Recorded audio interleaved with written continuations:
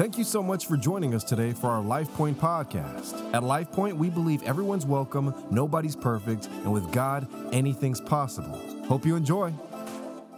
Well, good morning, everybody. How are you? Yeah. My name's Danny Rivers, and I'm one of the pastors here at LifePoint Church, and we're so glad you're here. There's so many good things that are happening today, but you're here, and you braved the elements. What we found out from growing up here in San Antonio is that San Antonians are awesome about everything except going out in moisture. It's like if it's sprinkling, I'm out. I'm not going out. Somebody could melt out there, but you guys have made it, and so we're so glad you have. Today's a big day. First thing, I got two things I got to tell you before we jump into the new series today. The biggest of them is that today is the last day that we will meet in this space. Because, if you're new here, because we will be moving into our new building next Sunday, and that's going to be awesome. Now, there is one small caveat, and that is we don't have an occupancy permit yet. The guy was supposed to come Thursday or Friday, and he scheduled it for Tuesday, and so we're just like, all right, Jesus, we're trusting you and your power over the fire marshal to give us that on Tuesday. So by faith, we're taking the stuff down today after the third service and moving it over there, the stuff that needs to go over there.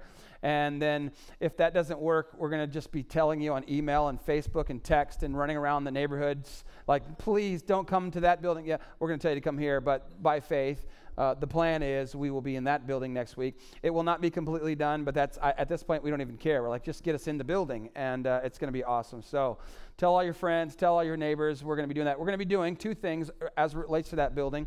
March the 25th, this is out a little ways, March the 25th, which is a Wednesday night, we're going to have a church dedication. I'm old school, and I still believe that we should say to God, this is your house, and we want your power and your glory to come into this space, and we're going to do that as a family, as a church family on that Wednesday, March the 25th. Some of our friends will be here, pastor friends, helping us do that. It's going to be fun. It's going to be amazing. But at the end of the day, we're saying, God, this is your house. This is not about us. This is about you, and we want your power, your glory, your reign over this place. And then on April the 5th, which is Palm Sunday, we'll have our grand opening. That's the time we expect that everything that we want to be able to do, at least in this first phase, will be done. And we will send out lots of notifications to the general public, and that's when, if you want to, you can invite your friends. You can invite them now, but we'd love for you to invite them now. But that's what's going to happen. So along with that, I got to say one thing. It's something I hesitate to say because I hate talking about stuff like this. But a couple of our trustees, we have trustees that oversee our church's finances. They make the decisions as it relates to the church finances. I don't. I'm the founding pastor. I don't say that very much, but I've chosen from the beginning that I don't. That's not my realm. I want somebody else in charge of that.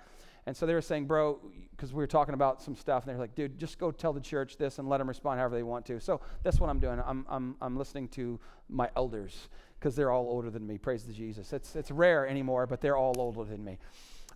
So along the process, some things have popped up that we didn't know. And if you've built a house or if you built anything, that always happens. And so there's some stuff that's come up that's been out of the ordinary. So one of the things was they just decided not to build half of our parking lot and never told us until about 3 weeks ago. They didn't tell us. We found it out the hard way. So we've put an extra parking over there where we thought we were going to put a little bit of parking. We had to put 150 spaces of chipped asphalt in there. We will come back over the top of that and pour concrete as we're able to. But even that chipped concrete costs $30-something thousand. So here's what I'm saying. Zero pressure. Look at me, everybody. Zero pressure. However, if God moves on you, you want to help, just in your check or at the kiosks or whatever, just put building fund, and I promise you all of that will go to help us finish that project strong. And again, zero pressure, everybody, all right? It's God's going to provide. We always say if it's God's will, it's God's bill, and we believe that. But sometimes he pays the bills through us. Come on, everybody with me, all right? Amen. All right, so moving on. We're so glad you're here because this is part one of a brand new relationship series called Love, Dates, and Heartaches. Or heartbreak, sorry. This is a series for married people, for single people, for teenagers, some of whom are on the front row right here. Yeah, give it up for all of them. Yeah. And for divorced people and the new category that's been introduced, it's complicated people. Come on, it's for everybody. And we'll be talking to married folks sometimes, and sometimes we'll be talking to single folks, and sometimes we'll be talking to everybody in between. And it's going to be a lot of fun. And today I'm going to start this series. Now, several years ago, you guys have heard me reference a pastor named Andy Stanley. In my world, in my life, especially when I was a student pastor, this guy, when I discovered Andy Stanley, he's a pastor in Atlanta, Georgia. He was a youth pastor for years. Whenever I found out about him, he was a youth pastor. I was a youth pastor, but he was a lot better than me. And he's still a lot better than me. But he wrote a book about relationships, and he's just a master. And so I can't get him to come here and preach to you because he's not going to come. Anyways, so I'm going to take some principles that I've learned from him, and I'm going to bring them to you today. I just want to get that out of the way. Everybody with me so far? Okay, that's what we're going to do today, and then I'm going to make it my own. All right. So we do a series like this every year, partially because there is so much tension and so much pressure, and I'll say this just as a pastor: there's so much of a spiritual attack on relationships, godly relationships, that it just feels like that we have to talk about this every year because of how much pressure and how much stress that relationships have on people. And so we take some passages from the scripture that Jesus taught, that Paul wrote, that Peter wrote, and those three in particular, and we bring them to you year in and year out. And so even though I look like I'm only in my 20s, the service laughed louder than that. I've been... joke, by the way. I've been in ministry now for 27 years this May, full-time ministry. And in those 27 years, the first 14 of which I was working with students and young adults, and now for the past 12 years. By the way, Life Point Church will be 12 on Easter this year, and I can't hardly believe that. It's amazing. But the last 12 years working with a lot of people who are getting married or are married or were married. And I'm going to tell you that one of the greatest pressures that I see on relationships today is unmet expectations.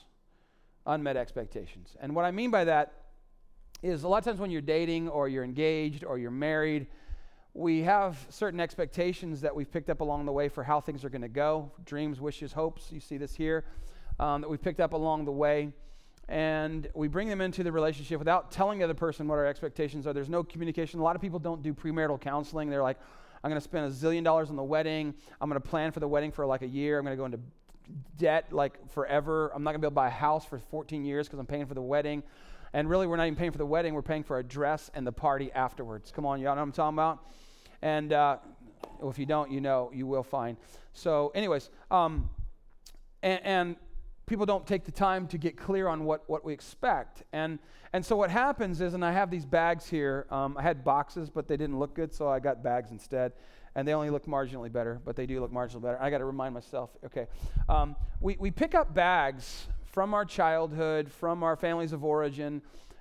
We bring baggage into our relationships. Sometimes it's just good stuff, like it's hopes and wishes and dreams that we bring in to relationships. But oftentimes we don't really know what's in those bags until we've been married a while or we've been dating a while with this person.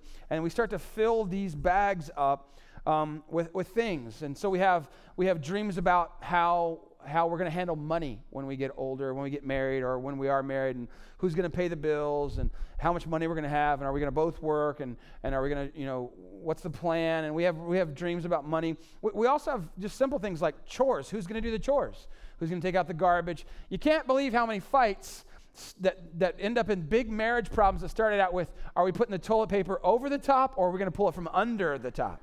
And everybody wise knows that you pull it from over the top. It's in like Deuteronomy or something, or Leviticus. I feel like I've seen it. Maybe it's there. But who's going to do the chores? We have dreams and expectations about what kind of house we're living. We're going to live in the city. We're going to live in the suburbs. We're going to live in an apartment. We're going to buy a house right out of the gate. And by the way, we have to have it bigger and nicer than our parents did when they retired. I don't know if y'all noticed this, but this is a new trend. Anyways, you have thoughts about the kind of car you want to have, and you're like, we need a respectable car. That old beater truck that you were driving, it was cute when we were dating, but now we're grown-ups, my man. Put it away. Put away childish things. Paul said it. Put away childish things. Put that truck away. There's hopes and dreams and expectations about time and how we're going to spend it. And a lot of people are like, maybe one of the people are like, we're going to spend our time together all the time. You don't need any friends anymore. I'm your friend. You don't need to go out with your buddies or your girls. I'm your friend. And the other, maybe the dude's like, what? we're just getting married. I'm going to just still do the same old stuff I did before we got married. And she's like, and I'm going to cut you. You know what I'm saying? For Jesus, you know. And so there's expectations and hopes and dreams about how we're going to spend the calendar. It's like, okay, so my family, we're going to do Thanksgiving, Easter, and Christmas. And with your family, we're going to do Groundhog Day and Festivus. Festivus for the rest of us. They're like, what? No, my family cooks better than yours, right? And then there's that whole fight that goes down about that. Now, my wife knows that my family cooks better than hers. But that's just a whole other thing. Should I not have said that? Probably not. Okay. Anyways, I'm going to try to make it up along the way. Every guy, let's be honest, every guy has dreams and hopes and wishes about what his wife will not wear to bed. You know what I'm saying? I probably shouldn't have said this either. I felt... No, he just wants me to be comfortable. He just wants me to be warm and fuzzy. He doesn't care about all that. And he's like, about that. I'm probably not going to say that in the next service. I'm going to leave that one out. Scratch that one out. Now, here's the thing. There's a lot of things that impact what goes in the box. And by the way, I'm going to get to the Bible in a few moments. So just everybody's like, he hasn't read a verse yet. I'm just setting it up, everybody. It's a series. We're going to unpack it over time, all right? There's already people like, come on, man. I don't see any of this in the Bible. It's going to get there, I promise. All right. There's a lot of things that impact what goes in this particular bag. But most of the time, what you're going to find out that what goes in that bag is in response to, and for good or for bad, the family of origin that we have. And what we find out is that we find that people are either trying to avoid something by what they put in the bag, or they're trying to recreate something by what they put in the bag. In other words, somebody's saying, listen, my hopes and dreams and relationships, for our relationship, is to be the exact opposite of what my mom and dad were. Right? I'm going to avoid that. And somebody may be saying, no. My mom and dad's marriage, the family dynamic was amazing, and so we're going to try to recreate that. And that's what impacts what goes in the bag. Now, here's where it gets interesting. Here's where the tension comes in. Here where the issues start to pop up. When you're dating and maybe you're engaged, maybe it's at the altar, maybe it's a few months in, maybe it's a few years in, at some point along the way, we can't help ourselves. What will often happen is we will take this bag and we will eventually say, listen, make it come true. And we will put it in the hands of our spouse. This is my hopes and my dreams and my expectations as it relates to marriage, as it relates to our relationship. I'm counting on you, too sharp, Danny. I'm counting on you to make it come true. But here's what happens. When we hand them our bag of hopes and dreams and wishes, which are fluffy and fun and ethereal and nice to us, when we put it on them, when we give it to them, it starts to feel heavy and burdensome and not very light at all. To them, it feels like if I don't come through with their hopes and dreams and wishes, then they will be disappointed with me, and it becomes this expectation. This becomes this. And remember, I told you that probably one of the greatest things that I find that create troubles in marriage is unmet this. So an expectation is just this firm belief that something that I'm dreaming about will happen, that something I want will happen. Now, you may say, well, it doesn't have to happen right now. It doesn't have to happen the first year, but someday, right, babe, we're going to get there. We're going to get to where all my hopes and dreams are as it relates to finances and calendar and time and how we spend it and what we do on vacation and what kind of house we live in. So it becomes an expectation. And here's the truth. Anytime that we try to avoid something, like whatever, this is what impacts what goes into the bag. Anytime that we're trying to avoid something from our family of origin or recreate something from our family of origin, this will inevitably become this. By the way, I had some conversations after the first service in the lobby with two different couples, one of whom had been married for 50 years, and they're like, Danny, bro, what you said today about that and that is 100% true. Please say it over and over and over again. So if I say it over and over again, it's because they told me to, and they're my elders, and I listen to my elders. All right? So what was intangible, what was light, what was dreamy, becomes heavy and burdensome. And we start to think after a while, this is not at all what I thought marriage was going to feel like. This is not at all what I dreamed of and what I imagined of when I thought about it. And it's at this point where some people in their relationships will come to a crossroad and they will start to make decisions that can change the entire thing. So one of the first things that some people do when it gets serious enough, when that becomes so heavy, is they leave. They bail out. Can't do this. Can't bear the weight of your expectations of what your dreams and wishes for me are. I can't do it anymore. Another thing that people will do is they will start to fight in their relationships rather than fight for their relationships. And they'll fight in their relationships with the sole purpose of winning. And they want to win by coercion and by domination and manipulation. And when they do this, they create a recipe for disaster.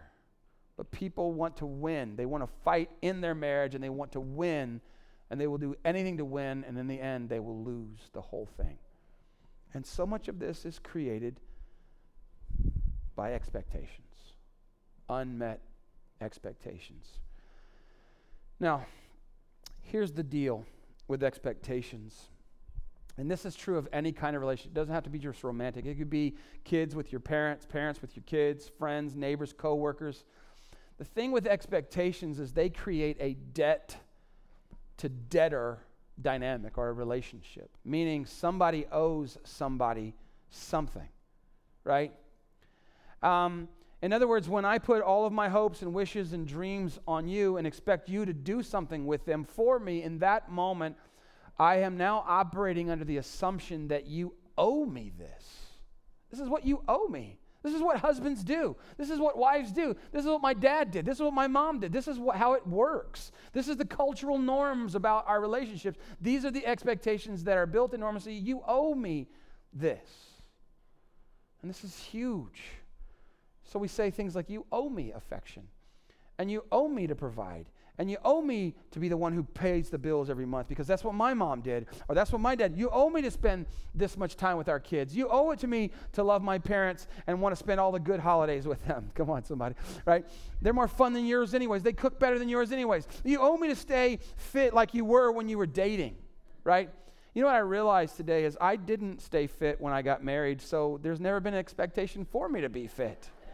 Pro tip, young people. Pro tip, just come in as sloppy as possible, and it can only get better from there. I don't know if that's good or not. I don't feel like it's good. You owe me this, you owe me that, and then the underlying current in the relationship is you owe me. And even though it's true that both of us are indebted to one another, right? We signed a marriage license, but we made vows. We're indebted. When it creates this debt-to-debtor relationship, this is not what God ultimately had in mind when he put the first man and the first woman, Adam and Eve, together. So it boils down to this. This is what you're supposed to do. This is what men do. This is what women do. This is what husbands do. This is what wives do. Expectations. And we moved hopes and dreams from this bag, and we put them in this bag. And for the first couple of months, or even the first couple of years, year 2, 3, 4, it's not that burdensome, but what happens in years 5 or 6 or 7, which is, by the way, statistically where a lot of relationships have their first major situations. It's in those years where it starts to feel like, man, this is heavy, this is hard, this is harder than I imagined, and it creates a rub in the relationship. And after a few years, we start taking this, the things that people do to help us reach this, we start taking them for granted because we moved them over here. And the gratitude leaves, and the joy leaves, and the hope leaves. How much, let me ask you a question, how much gratitude do you express to the people who are just simply doing what they agreed to do? Right?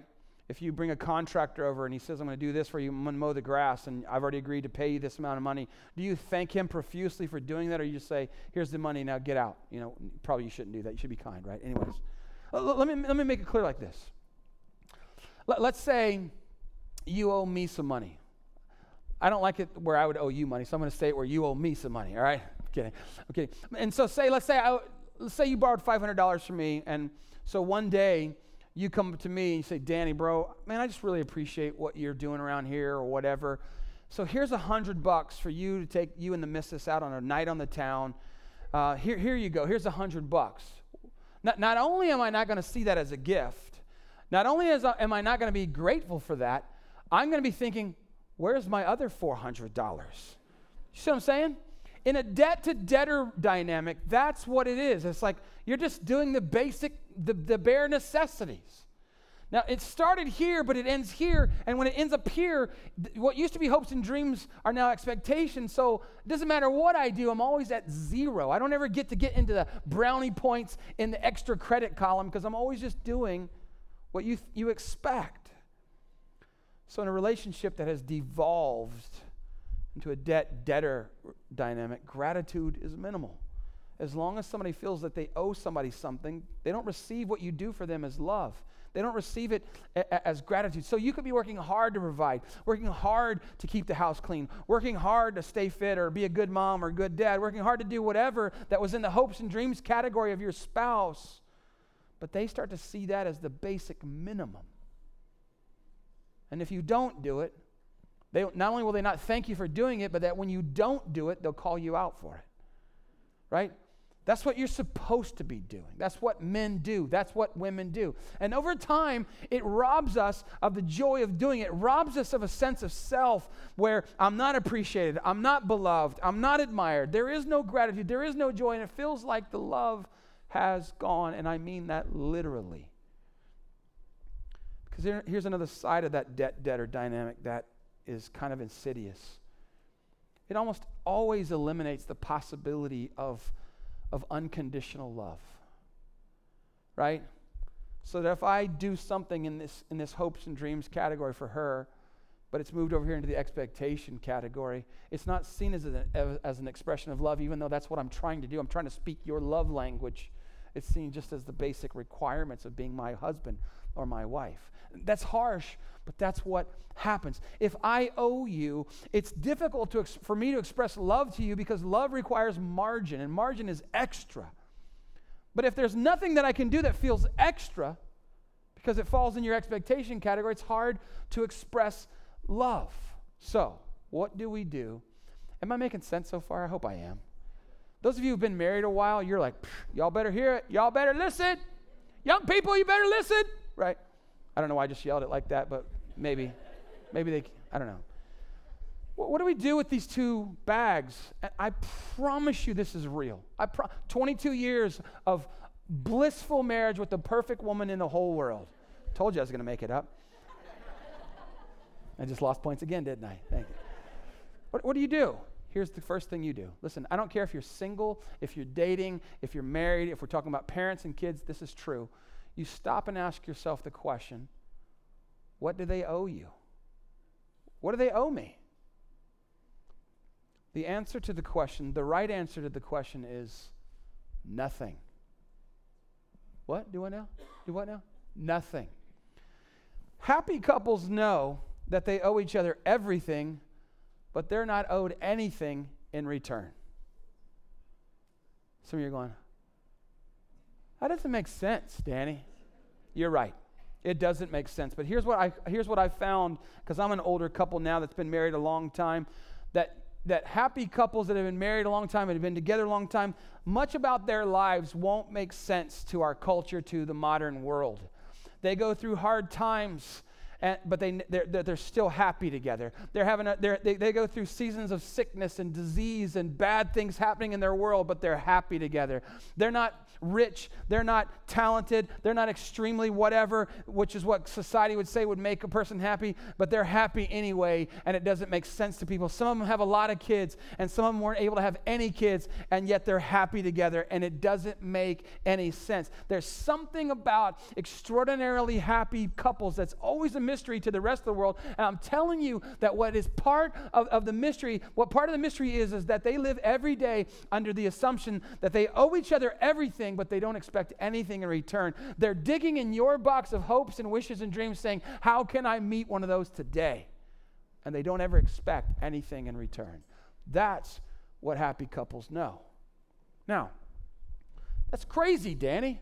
That doesn't even make sense, Danny. Where does that idea come from? Oh, I'm glad you asked.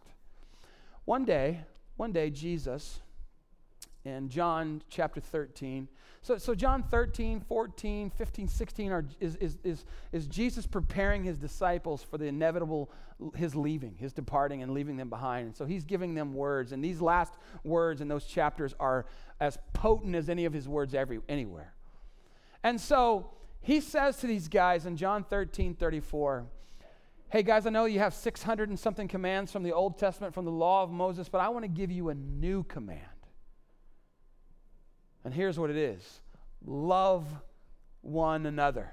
But then, just to make sure that they understand the weight of what he's saying, he gives a caveat. As I have loved you, so you must love one another. So in the old days, it would be like do unto others as you would have them do unto you. Remember, we call that the golden rule. But Jesus goes a whole nother level. You know what I'm saying? Goes a whole nother level, and he says, no. Don't just do unto others as you would have them do unto you. Do unto others as I have done for you. And this makes no sense to them in the moment that he says to his disciples, like, what has he done for us? He's taken us out here. We don't have any houses. We have no food half the time. We're sleeping in rocks and holes, right? But then a few weeks later, as he's hanging on an old rugged cross, the blood of the Lamb of God pouring out for them, they're like, wow. As I have loved you, so you love one another. And it's like,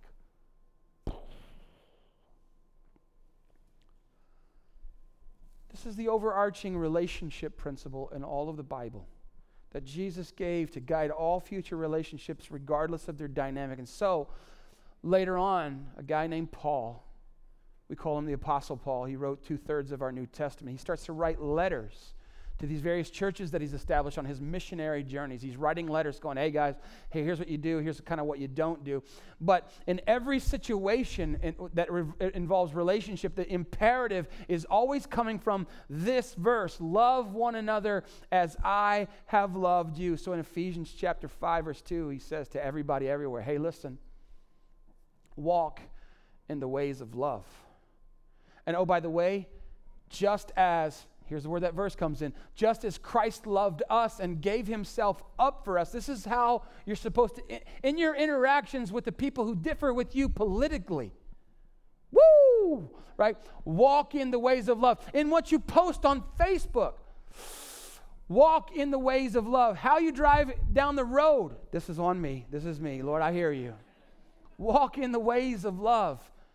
Just as Christ loved us, in the same way, in the same manner that Jesus loved us and gave himself up for us. I want you to hang on to that notion. Gave himself up for us. What does that look like?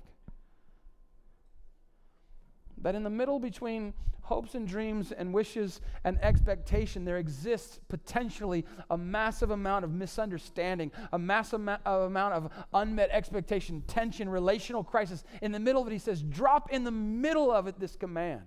Walk in the ways of love, just as Christ Jesus loved us.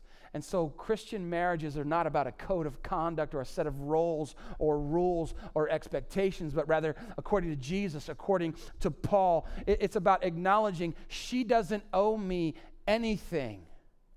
And he doesn't owe me anything, but I feel like I owe her everything. This is the big one. This is the marching order. Every single New Testament imperative after the resurrection, every single one of them starts with this notion. As I have loved you, Jesus says, I want you to love other people. So in his letter to the Ephesians, chapter 5, which is an amazing relational chapter. Chapter 5, verse 21. Now, a lot of men love verse 22, which says, wives, submit to one another. They're like, yeah, that's the good verse right there. But there's a verse before that verse, y'all. Just saying. And it says, hey, listen, submit to one another out of reverence for who? For Christ. Do you know what this means? It's the same thing that Jesus said, except it's got a little barb in the hook. And it's the starting block for people who want to have a great marriage or who want to have great relationships with each other. It's this notion of mutual submission. What? Submission? We don't use that word anymore, Danny. That's not a good word. It's not a modern word. We only talk about that in MMA, where we try to submit each other through power and force and jacking the guy's neck all out of sorts. I don't even know. I don't even watch it. It's violent, man. Right? Mutual submission. So what mutual submission says is, I say to her, in our relationship, you're the priority, and she says, no, babe, you're the priority, and I'll go, no, you're the priority, and then we get into a fighting match about who is the priority. No, I'm just kidding. That's not right. This is why I love how Andy Stanley says this. He says, Christian marriage is a submission competition. And everybody's like, I don't like that. Could you say it a different way? No, that's what it says right here in the Bible, right? It's a submission competition, because the command is not, hey, wives, just be submissive to your husband. It's, hey, both of you submit to one another. It's about mutual submission. My friends, if you don't hear anything else today, I'm telling you, and I spoke to a lot of people out there who've been married a long time, 2 couples who've been married, one for 40 years and one for 50 years, are going, Danny, this is right. What you said is right. I'm telling you, this is what makes a marriage and relationships amazing, is this. So what happy couples know, I'm here for you and you're here for me, but I'm not here for you because you're here for me. I'm here for you because my Heavenly Father was here for me when I had nothing but hell and death and crisis heading my way. He came down, Jesus came down and rescued me, and in light of what He did for me, my response is always, I'm putting you first. I'm putting your hopes and your wishes and your dreams, your bag before my bag every single time. So, Paul says, out of reverence for Christ, we do this. And the word reverence is about awe. So that when I step back and I look at the cross of Jesus Christ and the suffering and the blood that was spilled on my behalf and on your behalf, I'm supposed to say, whoa, right? And Paul doesn't say, hey, and that awe and that woe should drive you to church on Sundays and you sing a lot of songs with as much gusto as you want to. He says, yeah, you can do that. That's a good way. That's a good starting place. But really where I want it to translate is in your relationships with other people. Walk in the ways of love. Submit to one another out of reverence, out of awe for what Jesus has done for you. Surrender to one another. Be selfless in your love. Be kind. Listen, what if in America today anybody did this? What if our politicians who have waged war on each other did this? What if people on Facebook just said, that's what we're supposed to do. Out of reverence for Christ, I'm supposed to be kind and gracious and generous and compassionate. How different would our world look like instead of all of us fighting for our own ways and our own things and our own selfishness? So how do you get everything that you put in this box or this bag back into that bag? You know how you do that? It's raining, y'all. It's raining good. So I'm going to preach longer. Is that okay? I'm just out of respect to you guys, to keep you dry. Not really. How do you move this to there? You make a decision. That's it. Well, Danny, I don't want to do that. I don't feel like it. No. You just say, you know what? All the stuff that I think because you're a woman and because you're a man and because this is the way my parents did, I'm taking it back. I'm putting it right back over here. Man, it would be awesome someday, but you don't have to do it. But if you ever feel like it would be awesome. You just decide. It's the way you do it. How do I forgive somebody who's wronged me? You decide to forgive them. Well, I don't feel like it. You're never going to feel like forgiving somebody. You want to cut them for Jesus, of course. You want to give them an invite card to next Sunday over there. You know what I'm saying? You don't feel like it. You just do it anyways. It's an act of faith. It's a step, even though I don't feel like it. It's a step to take what we've put in here that's actually coming in between our relationship. The thing that we want most is peace and goodness and love and compassion. But the thing that's getting in the way of that is that. And I'm going to decide today, I'm going to put it back over here. I'm going to discuss, I'm going to have a conversation. Babe, what is it that I'm doing that you do around here that I haven't been very grateful to you for? How can I show more kindness? You make a decision. Well, how far do we have to take this, Danny? How far do we take this, Jesus? Your principle that you gave us that's jacking up everything right now. He's not, by the way. Jesus says, well, I went to a cross for you. I died for you. Oh, yeah. So maybe you could come home on time. Maybe you could stop yelling and talking down to each other. Maybe you could dial back the criticism and the sarcasm. Maybe you could treat each other with a little bit more kindness and respect. Oh yeah, you did die on the cross for me. I'll work. I could probably work on that. So I'm gonna wrap it here. I gotta find something real quick. Can y'all just? Yeah, I'm gonna. Philippians chapter 2. I don't have it in the notes. The Bible's asking me, do I want to give it 5 stars on the App Store? Yes, you're awesome. And then it put a blank there and it wanted me to type. And I was like, ain't nobody got time for that. I'm preaching. Paul writes in another place in Philippians chapter 2, he says, hey, in your relationships with one another, have the same mindset as Christ Jesus did, who being in very nature God, did not consider equality with God something to be grasped or held on to, like this is my right to be God. Rather, he emptied himself, and he made himself of no reputation, and he humbled himself, or he came underneath something which was death, even the death of a cross, exclamation point. It's there, by the way. It's in there. He went under that. And so Paul says, hey, in your relationships with one another, I want you to think like Jesus did. Because here's what Jesus decided to do. He looked at the human condition. He looked at the needs of people. He looked at the fact that I couldn't, with my own goodness and my own efforts, make my way, cross the bridge between me and the holiness of God. I couldn't do it alone. So he decided, in order to have a relationship with you and in order to have a relationship with me, he had to give up what was by his rights his. He had to give up his expectations, and he had to exchange them. He had to take my hopes and my wishes and my needs and my dreams and your dreams. He had to come up under them so that he could have a relationship with you. He's like, I can have a relationship with mankind, but I'm going to have to, here's the key, I'm going to have to submit myself to the will of the Father.